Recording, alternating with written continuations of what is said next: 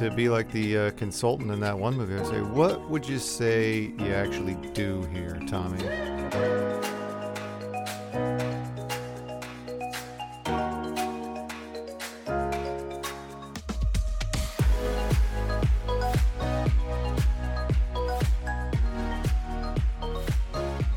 All right.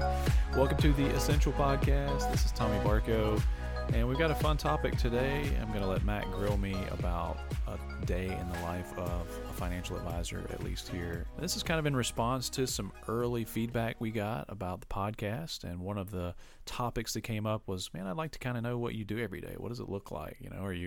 Is it like a movie? Are you in there with screens everywhere, trading and charts? And of course, anybody that's been in the office knows that's not the case, but there is a lot that goes on, and Matt's going to get to kind of turn the tables on me a little bit and ask a bunch of cool questions. What's going on, man?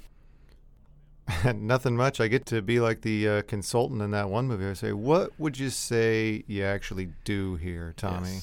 Yes. And I think we do want to find out. So what does a day in the life of a wealth consultant look like? Mm-hmm. Really, we can talk about, obviously you've got your essentialist approach, and it's very process-oriented. So why don't you kind of walk us through a typical day, what you might be doing, how you have your week or days structured, all that kind of stuff. And we really have two different types of days, and you've heard us talk about this a little bit before. There are buffer days and focus days. And the buffer days are not like free time. Those are days in which we respond to and prepare for meetings, manage accounts, those kinds of things. And then the focus days are days which we allocate time for meeting with prospective clients that have been introduced to us from existing clients, or meeting with our existing clients, doing reviews, strategy and tactical meetings, and those kinds of things. So we can talk about both, but does one strike your fancy a little more than the other? I want to talk about focus days first. Okay. Yeah, so those are actually the easiest, Matt. The focus days are days that we block time out to hold appointments for either introduction meetings, follow-up meetings, or strategy and tactical meetings.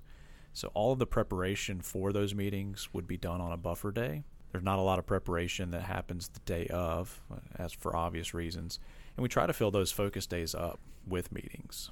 So they'll be back to back to back, and they're really probably my busiest days because I'm not in control of the schedule, right? The schedule's in control of me. We've scheduled time for the meetings with the various people, and I'm kind of shifting through different gears from an existing client with a complex situation to an introduction to an existing client with a very simple situation that has requested a meeting with us versus me requesting a meeting with them. I mean, it all varies, but they fall into a nice structured day. So before you put that into effect, I don't want to make this too much about, a productivity type episode, but what kind of led you to structuring your week and days like that, and how was it before that? I assume probably pretty crazy because I know you stick to it fairly well. I do. It was all kind of a result of us really fine-tuning and articulating our process, overarching process, and then all the processes within. That all started 3-4 years ago now, and it really was, in hindsight, because we were very reactive. So somebody would call and we would just schedule a time. I mean, when you're going to be in the office and during business hours, and then you're stuck preparing before that meeting or not having time to do work, follow-up work after the meeting.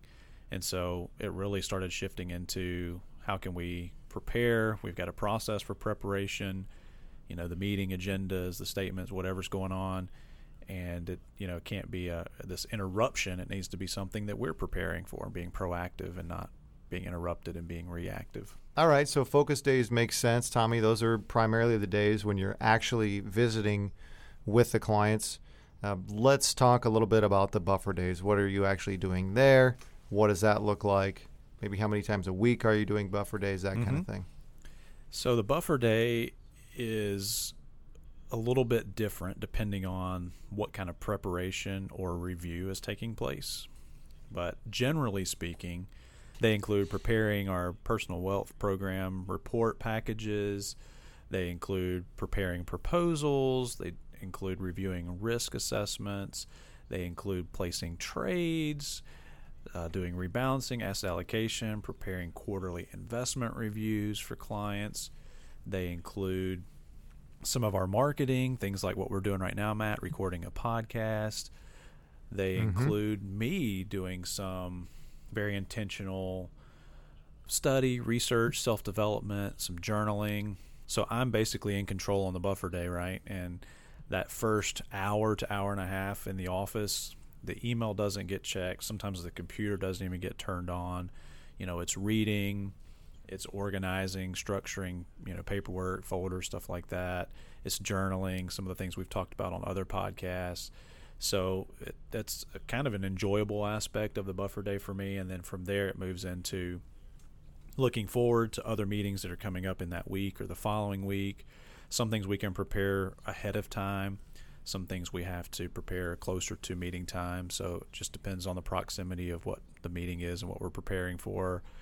We have conversations here within our firm with our team, make sure that onboarding is on track, workflows are being followed. We consult with the investment committee and look at different specific details around certain investment strategies and certain accounts. And so they're pretty full days, but because there's no real demands on the time, phone calls may come in and we have a process for that depending on what I'm doing and what's going on. But there's no client coming in to have a specific meeting time that's allocated to them or introduction or anything like that. So they're full days, but they're different than the focus days. Well, it sounds like that structure really helps create success for you, Tommy. And so with that in mind, actually, I want to switch gears and ask you, what's the most challenging part about being a financial advisor? Great question, and it's kind of an easy answer, even though it's not. We talk about critical financial events all the time, and those are these events that happen in our lives as they unfold that change our financial future for the good or the bad. And we try to prepare for those. And some of them are great. Critical in the word makes you think all of them are bad, but they're not. Some of them are fantastic things that could happen, having a grandchild or retiring or buying a vacation home. But some of those are death, divorce, disability, dealing with illnesses, losing jobs. And so when clients engage with us after a critical financial event has occurred, it can be a difficult time. And probably the most difficult of all of those that I just mentioned would be death, right? When somebody loses a loved one or we lose, a client, that working with the family afterwards. Sometimes people connect to us during those tragedies after they've lost somebody. And we're, just having to help them navigate through that. Sometimes we knew the person, sometimes we don't. And we're just, meeting the family after. But that's definitely the most difficult is, just kind of reassuring them and helping them get past this, making sure they understand that there's time to wait and let dust settle. And, some decisions do have to be made fairly quickly. And if not, they can cause you problems. But other things can take time and, people digest and process that differently. So definitely the most challenging aspect. Yeah, I can't imagine those are easy situations and obviously very challenging for the family involved, but also on your end. So switching gears again, what would you say is the most fulfilling part of what you do? It goes back to the critical financial events again, even if they're tragedies, helping people get their hands and arms and heads around what they're trying to do, what they need to do, is just very fulfilling. And then on the positive side, like people that have established goals and helping them achieve them, getting to celebrate. We talk about what we do all the time, but really most of the success that people achieve is the result of their own hard work, their own preparation, their own wise decisions. And it's just really fulfilling to be kind of looped into that story and, to be part of their journey, helping guide them to success. And we see a lot of benefits to us being in this relationship with them and get to celebrate with them in some small way. Well, and it reminds me a lot, Tommy, of at least the way you explain it. It's kind of like watching a loved one grow up and hit certain points in their life and get through them and become successful in whatever way that means. So I could definitely see how that's very fulfilling for you. Well, we've about run out of time here, Tommy. Why don't you wrap it up? Absolutely. We've skipped over a lot of detail, and there's a lot that happens in a typical day that I'm sure we failed to mention, but hopefully you got a better sense of what we do, and this give you some insight into a typical day for me and our team here as we work for people like you. If you have any questions or comments, let us know. You can reach us Facebook, LinkedIn, you can email us, and we'd love to hear from you. Otherwise, thanks for joining us, and until next time, keep it essential.